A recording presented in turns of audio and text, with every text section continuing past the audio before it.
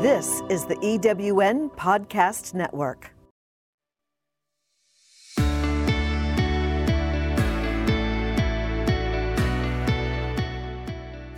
Welcome to Driving Outcomes, your source for inspired solutions to address the most pressing leadership concerns of today.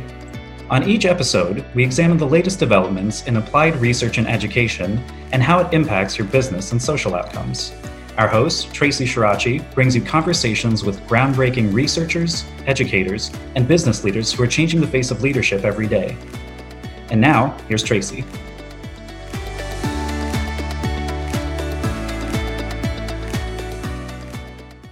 Hi, everyone. This is Traci, and I have the pleasure of introducing Dr. Shuvra Das. Dr. Das is the head of Professor of Mechanical Engineering, and he is at the University of Detroit Mercy. And Dr. Das, I was wondering if you could share with the audience a little bit about yourself, your work, and your department and the school, just so that individuals can become more familiar with, aside from it being located in Detroit, like what do you do and what's going on in your world in terms of the pandemic and the school? Great. Thank you, Traci, for inviting me today. To just a very quick introduction about myself. As you said, my name is Shuvra Das. I am a professor of mechanical engineering at University of Detroit Mercy. I worked here now for 26 years. I started sometime in 1994, if I remember right. I started as a junior faculty member in the department, and then just like any other academic place, people go up the ranks. And at some point in time, I got interested in doing administrative stuff because people feel that they can make changes by getting into administration and things. So I worked as the chair of the department for a short time, and then for about 6 years, I was associate dean for research and outreach for the College of Engineering and Science. And I also, for about 8-9 years, I have worked on our effort on recruiting, retention, and educating international students. So I served as a director until very recently as for the international programs in our college. Obviously in administration, you have to deal with a lot of, very challenging situations and handle things, etc. So those, aside from those, I learned a lot about how things work. Mm-hmm. In academia, that a typical faculty member who teaches and does research doesn't get to see. So I have realized that I have a richer experience as a result of that. A little bit about our school in the context of Detroit, where we are. If you look up the map of Detroit, the city, the south. Sort of southeastern part of the city is the Detroit River. So it's on the banks of Detroit River. On the other side of it is Windsor, Canada. But most of the city actually expanded, south of that, west of that, and north of that. So we are about 6 miles north of downtown. In fact, the roads here are or some of them are named 6 Mile Road, 7 Mile Road, 8 Mile Road, etc. So there's a fairly well-known film called 8 Mile, I think, which was filmed in Detroit and fairly well known. So that refers to the 8 Mile Road here. So we are physically located at 6 Mile and Livernois being a very well-known north-south street here. We are a private Jesuit university, and there are 23 Jesuit schools all across the U.S. Some of the well-known ones are Boston College and, Georgetown, St. Louis University, etc. So typically you'll find that they build these things in urban areas because of the mission that they have in educating urban population. So we take pride in the fact that we are serving the urban community. And Detroit has a rich history and also a checkered history, very well connected with the automotive industry.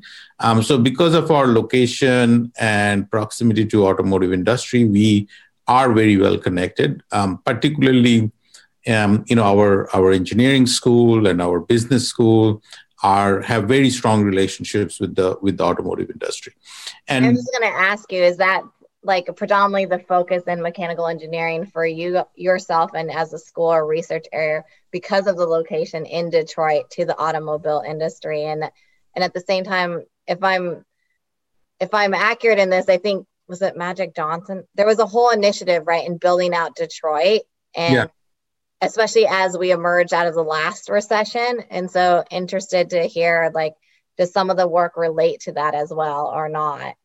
Yeah, I'm not very sure if although Magic Johnson is from Michigan, so he went to school at Michigan State, and I'm not familiar if he had any initiative. Jalen Rose, who is another basketball player, he had initiatives out of Detroit, Detroit went through a bankruptcy procedure, as you know, a few years ago, and it was sort of completed in a fairly record time, given that it's going through bankruptcy. And it has, since then, there has been a lot of good news coming out of Detroit. I mean, we have a very effective and efficient and a successful mayor. After many cycles of poor administrative leadership in the city. So I think we have, the general feeling is we have turned the corner and we have done, we are doing great work right now in the city. I mean, there has been a lot of revival in terms of new construction. Industry, right? And I think especially the core industries of the United States in terms of automobile industry being one of those main industries. So curious to know if like a lot of your work or the school's work relates to that, and that, for lack of better description, regentrification and revitalization. Yes. It's depending on the fields you are in. I mean, we have a school of architecture. We have a dental school. Interestingly, there are only 2 dental programs in the state of Michigan. And one of them is the bigger one is at University of Michigan, Ann Arbor. And the only other one is at our university. So our dental school is very well known. And one of the things that they do is that they have a clinic, which is very, very heavily used by the population in the city. So they serve the lower income, middle income people in the neighborhood. That's part of the mission of the university and part of their mission as well. Similarly, the engineering college, because we are engineering, we are working very closely with the automotive industry and the supplier base. Not only, because of our location, most of our graduates can get to work there. We work on projects, related to their the activities there. But we also do something interesting, which most schools don't get into, is like we have historically started and provided programs, which are customized for the needs. I mean, as an example, in 2008, 9, and 10, during the downturn and the early days of the Obama administration, there was a lot of push for electrification of the automotive. I mean, you saw the Teslas coming out. Teslas, and there's another competing company too. Yeah. But the traditional automotive world also did a lot of work, and they came out with hybrid electric vehicles. And at that time, the industries which had a need for sort of retraining, re-educating their existing workforce, because they were switching over to this traditional gasoline burning, driven cars into this electrification. So these people, the overwhelming employees or the number of employees are experts in the automotive world.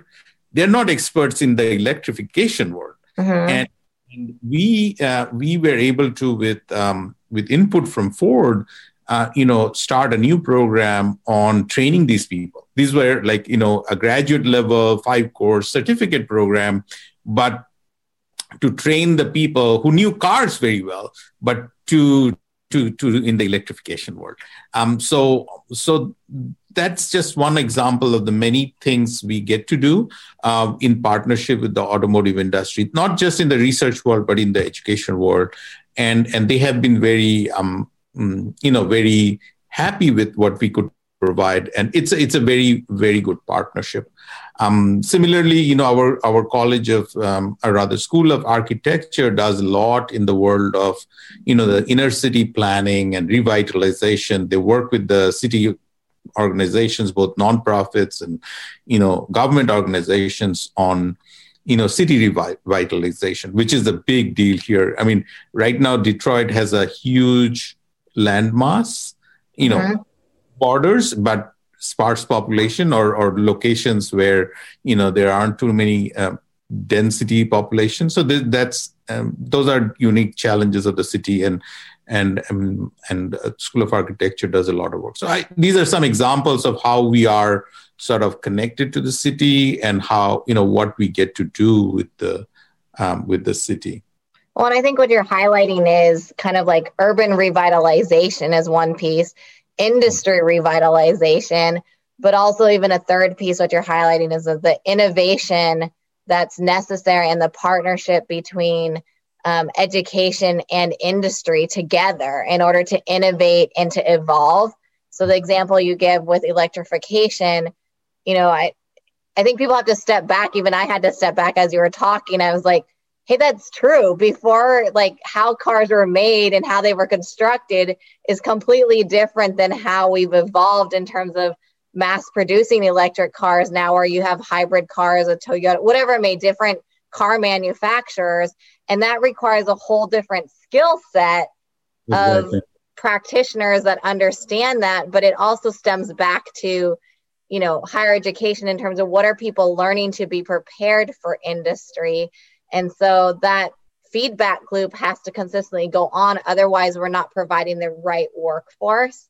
Right. And I think that's interesting right now, especially given the pandemic environment, is how are you seeing that evolve or change for you as a school, but also in terms of engineering and in terms of industry, right? Because, for a lot of individuals, everyone's aware of the pandemic and the economic impact, not only nationally, but globally, but certain industries are being affected in different ways, as well as different schools, as well as a preparation for the next generation of leaders and working professionals. And so in particular with the automobile industry, since you know more about that, are they they're still producing cars, but they're doing it, I don't know, I'm going to guess maybe 6 feet apart, but then the operations is different and the productivity is different, I can only imagine.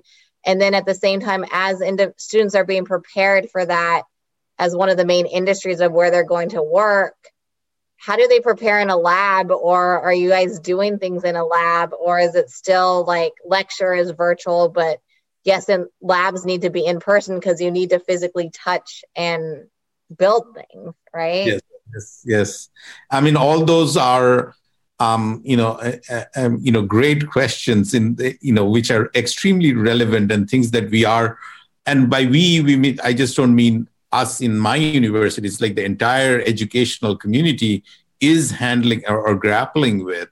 And those are great questions. And interestingly, this is pre-COVID. I mean, one of my research areas was to look at, how the engineering curriculum ought to evolve to be more current with the current times. And we were working on this, but what COVID did was put it on a fast track.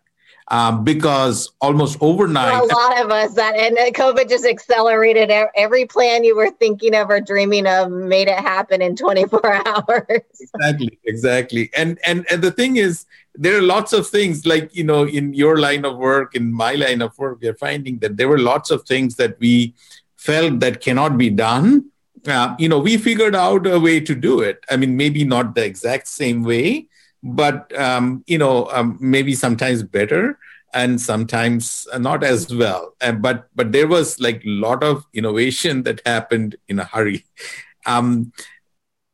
But going back to your question, which I think, was a research question that we were grappling with, it comes from the fact that, the change in technology is happening at a very rapid pace. I mean, we all know we are sort of consumers of technology. So we know it's happening at a very rapid pace. And it is, that pace is, we call it in our world, we call it exponential pace. Since you all deal with numbers and things like that, you know exactly what you mean. But it is much faster than it used to be, right? However, and in the industrial world, new employees or new engineers, for that matter, are expected to know sort of everything about everything kind of thing, right? Like they're the technical people. If someone doesn't understand something technical, coming from a family of engineers, my father is, mechanical engineer. I'd be like, I'll ask Dad everything. But we found, we know that, traditionally the engineering field is divided into this disciplines. And I call them silos because that's how academia is, like the mechanical, the electrical. Computer science engineering, electrical engineering, civil engineering. Yeah. Exactly. But in reality, in the actual world, that difference is breaking down or has broken down because it's multidisciplinary or going across the disciplines. Multidisciplinary. So we sometimes, laughingly call, the vehicles of today are really computers running on gasoline. It's That's true. That is what you get into a new car today, and there's no longer the physical parts that it used to be. It's now electrical components. Exactly.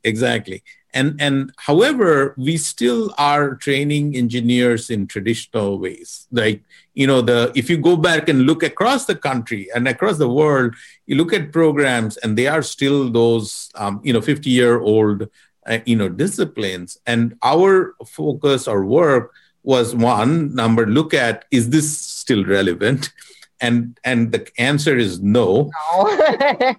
But the bigger question is nobody has a clear idea what we should do because technology is growing so fast.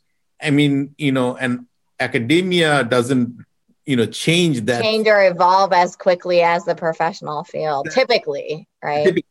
And on top of that, you throw in, this world of distance learning, or now as an effect of COVID, everybody is forced to distance learn. So the questions that you asked earlier, how do you do hands-on work? How do you do, lab work? How do you do production or manufacturing if, all you have is distance learning? So that was sort of, it was moving in that direction, but that was sort of happened in a hurry. It fell on us because of the COVID situation. So how did you guys address it? I'm curious. I mean, it's constantly evolving. I think the acceleration of people rolling out content or information virtually through a virtual exchange has only accelerated. But to your point, some of those things, no matter how fast you adapt to a virtual environment, you're losing really important information and education by nature of needing to interact in person or touch things. Absolutely. And it's an ongoing experiment is what I like to say, because we are constantly trying to work on it, figure out what works better than what I was doing yesterday. So obviously, typical content that used to be provided in the form of a lecture, face-to-face, went online. That just went online, virtual. synchronous, asynchronous.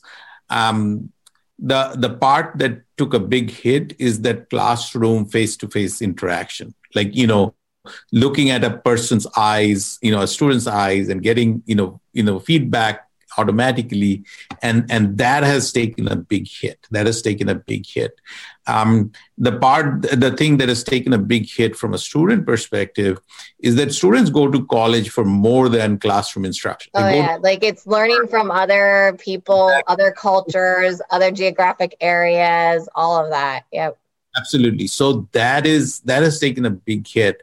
And, students, particularly freshman students, have had a hard time, I know, dealing with that, because these kids are coming straight out of high school. Mm-hmm. And some of them didn't even have a graduation, too. They didn't have something, and they were thrown in college. They, obviously, kids look at college as like, this sudden freedom that I'll do whatever I want on campus kind of fun. And now you can't. And say you got to sit in your dorm and just go online to take your classes. And that was a struggle for lots of students. And we all had to experiment in the connectivity part. And as I said, there is no single solution. There is lots of experiments, I would say, lots of trials, and some of that work better than the other. And then your question about what about face-to-face stuff, like experimental work or lab work, and people did different things. Some people did socially distanced lab, like, students still came in, but they were socially distanced in doing, work. A lot of our work is group-based, so socially distanced is even harder because, you have to do something in lab with your partner or two partners, etc. So, what we try to do is, have students take turns. Like some of them come one day and turn on a Zoom meeting, and one person is physically doing it. The others are watching over Zoom. And then that's hard. The next time around, like working on something, and somebody's trying to physically see what you're doing, which, I mean, right now we're just talking to each other and looking at each other. And I can only imagine in lecture, that's hard enough. You don't know who's paying attention, who's not, who got the information, who didn't, but to physically be trying to watch what someone's doing. Yes. Yeah, that is very, very hard. And the thing is, that part I can tell you, even post-COVID, I think post-COVID, a couple of things will happen. One is, the physical part, we will probably immediately go back to doing it the old way. But the lecture kind of part, I think we will be in a world where a lot more people would be open to doing it, online or virtual. What I found, because, my wife works for Ford Motor Company as an engineer, and she and the entire engineering people, those who are not on the shop floor, they're doing the engineering, the design, etc. They have been working from home 100% since last March. And currently they've been told, like, at least till end of summer, plan on doing that, and possibly in future. So that part of the workforce, and they did fine. I mean, they don't interact with like the production, or they don't interact with any aspect of that. So they can do it remotely. Right. They can do it remotely. And what these large companies are suddenly faced with is they have all these real estate, huge, big. Oh yeah. Like campuses of. In fact, Ford was in the process of, rebuilding parts of that, like, redesigning, having large parking structures, parking space, redesigning their format and, open office, etc. And suddenly everybody has gone home. And probably they will continue to do this because for them, the advantages clearly outweigh the disadvantage. I mean, they are getting employees who wake up, let's say, at 6 a.m. and don't have to drive an hour to get to work. They just go and sit on your computer, start work. And I think if anything, people are seeing the opposite effect, where we're just getting burnout because people are on all the time, or, I think also because everyone's at home and you can't necessarily go out and do stuff, people almost find this excuse to be on there's this weird dynamic that's at play right now. Right. But the thing I'm curious about is what impact will this have on the students?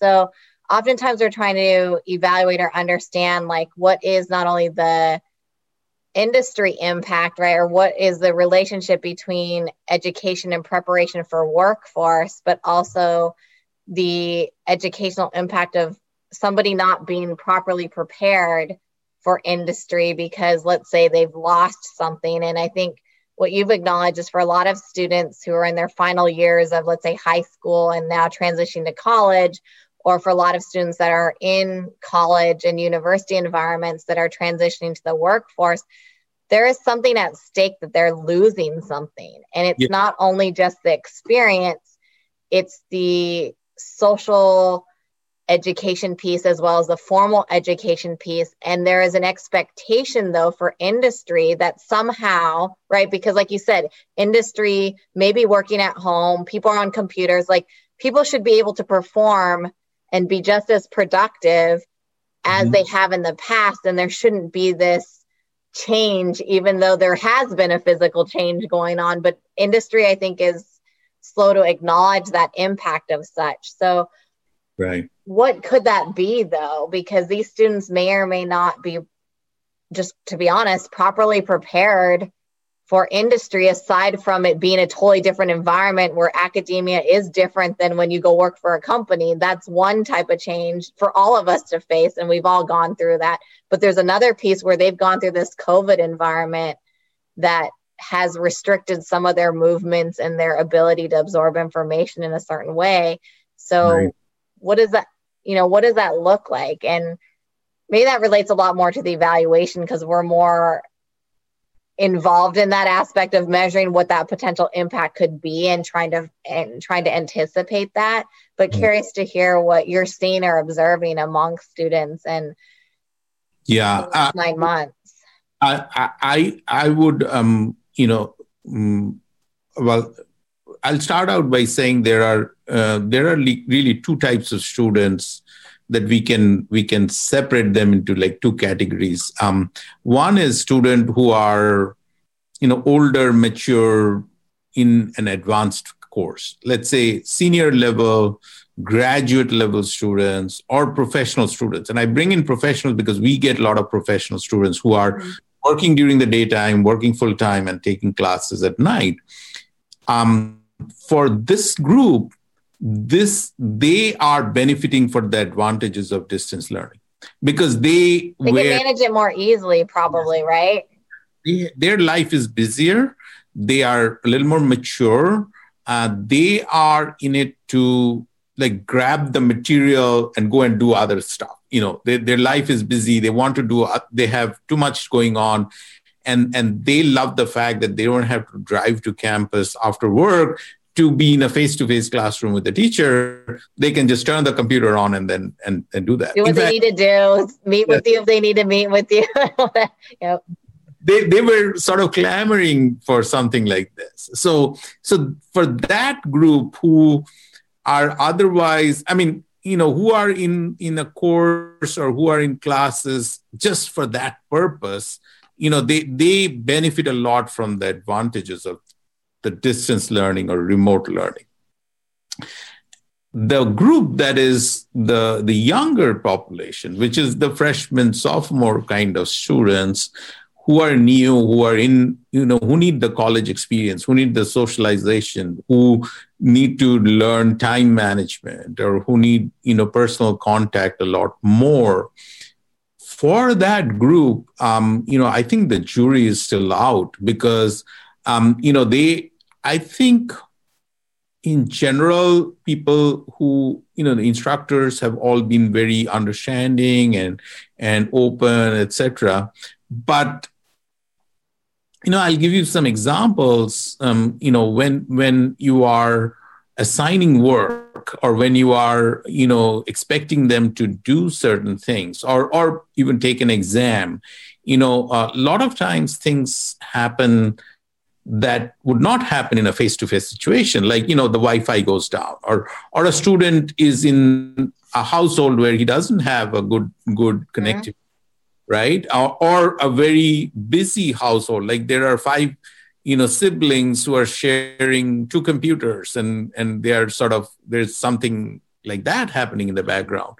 So all those things play a role, and we as instructors have been very, trying to be very understanding. As a result, what happens is, from your evaluation standpoint, is the learning or the skill buildup, I would say, is the skill buildup happening the same way as we used to happen? Probably not. And that question is out there. I would also throw a caveat on that. I think that gives us, I am philosophically, very much in favor of skill assessment rather than exam taking assessment, even though I use that because that's traditionally what is used, because I think there is a difference between, skill development versus you can take an exam, you can right? take a test, memorize the answers, but then the application and the level of, like you said, skill and ability to apply and adapt those skills in different circumstances, that is difficult to be able to test in your traditional exam. Right. And there is another aspect to it. Like, when we suddenly turn it on its head and say, we are going to actually evaluate skill development, let's say, then we would, you think of the case of you're trying to teach your child how to ride a bike, right? And you don't do it by setting a test one day, and if your kid fail or you succeed. Your kid falls over, a couple of times and then get up and go, you don't say that, oh, you passed with a C, right? You either build the skill or you work on it until you get there. If you look at it from the same perspective, I think the evaluation type of a question can be turned on its head right now and say, are we evaluating their skill level? And if we are focused on building skills, then we should be focused on that. Then we shouldn't focus on whether they are cheating in the exam or not, right? Because one of the things I was going to mention is a lot of my colleagues are extremely worried and try very hard to stop students from cheating in an online exam, and it's not easy to do. And I like to ask the question: Is that even needed? Why don't we start judging on them on their skill development, which is what really they need? Well, and that's really what they're trying to, if you were to think about it from a funder's perspective or the federal government's perspective as they fund initiatives, they really are looking at building workforce development using taxpayer dollars. Mm-hmm. So with that in mind, right, where they're building industry and they're trying to use community dollars to do that and fund the research and the education piece to develop industry and jobs, workforce development, they are actually looking at skill development, to your example, because that's what they know is really going to create jobs and make people successful in the jobs and create industry and create that level of commitment. But to your point, like you said, in terms of traditional education, right, the system that we have, my 5-year-old's learning that in kindergarten. Did you get all the answers correct, or did you get the answers incorrect, right? And it's not that progression of improvement. But yet on the flip side, when you talk about industry and companies and what they're talking about, we talk about this internally as a company. Are you learning from your mistakes? Do you have a mindset of improvement? Are you open to learning, right? That's all skill development. Once again, only it's not aligned with our education system, to be perfectly frank, right? And so it's that realignment that I think we all have an opportunity right now in the pandemic, like you said, where we've reached this acceleration point, but acknowledging kind of our pitfalls or our gaps, we have an opportunity to realign and to hopefully better align all of these different pieces together. Yeah. At least Yeah. I hope. And I hope that that's where everybody's on the same page around that, is even though it's a little chaotic, it's a little overwhelming, it's a little uncertain. We also have a huge opportunity to realign all of this. Absolutely. Absolutely. Absolutely. I mean,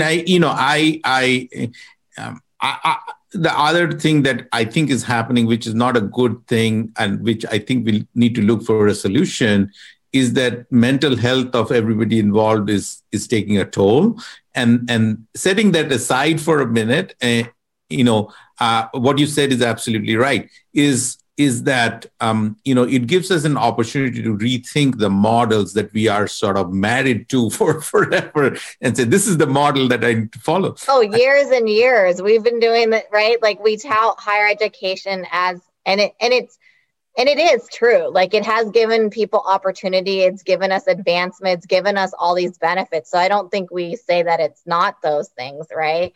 But it's also acknowledging what are we missing, or what could we do differently? But I know I could talk for hours and hours with you, Dr. Doss and Ben, about this, because obviously I'm passionate about ensuring that we are effective and we achieve these alignments, and we're all working for the same common goal of community and industry and education. So, but just wanted to take this time and thank you, Dr. Doss, for joining us on this podcast and for sharing a lot more about your work. And look forward to hopefully having a continued session in the future. So thank you. Absolutely. Thank you very much. Thanks for taking the time. Thanks for inviting me. And it was a pleasure. As you can see, if you give me the microphone, I won't stop talking. So you are perfect.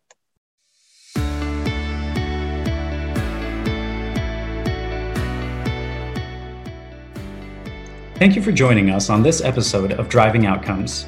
If you'd like to listen to or download other episodes of Driving Outcomes, go to ewnpodcastnetwork.com. This podcast is also available on Spotify, Apple Podcast, and most other major podcast networks. Please also find us on Facebook, Instagram, and LinkedIn as The Mark USA. We hope you'll join us again next week for more conversations with today's leaders who are driving for results and achieving phenomenal business outcomes.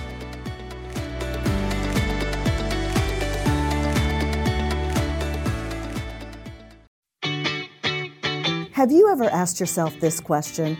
Why is it so hard to make a buck? I know I have. Hi, I'm Sandra Yancey, founder and CEO of eWomen Network. What I have discovered after going from the brink of bankruptcy to running a multi-million-dollar award-winning business is this: you can't build $1 million dream hanging around minimum wage mindsets. My mission is 1 million women entrepreneurs generating $1 million in annual revenue. So here's what I've done. I've created the mother of all entrepreneur success programs that you can access online on your time. It's called Monetize Me Now. It's a 7-module online course that is 100% my success formula, covering mindset, mission, management, motivation, marketing, and measure. Come on, take my hand and I'll show you the way to learn to earn flowing revenue for your business. Visit monetizemenow.com for details. Calling all speakers, eWomen Network has speaking engagements all over North America that must be filled. Are you a gifted messenger, author, expert, or successful entrepreneur that can help women entrepreneurs grow their businesses? Our mission is to help 1 million fulfilled women each achieve $1 million in annual revenue. If you're a speaker that can help women prosper, go to eWomenNetwork.com and sign up as a pro member of our Speakers Network. That's eWomenNetwork.com. Thanks for listening. This is the EWN Podcast Network.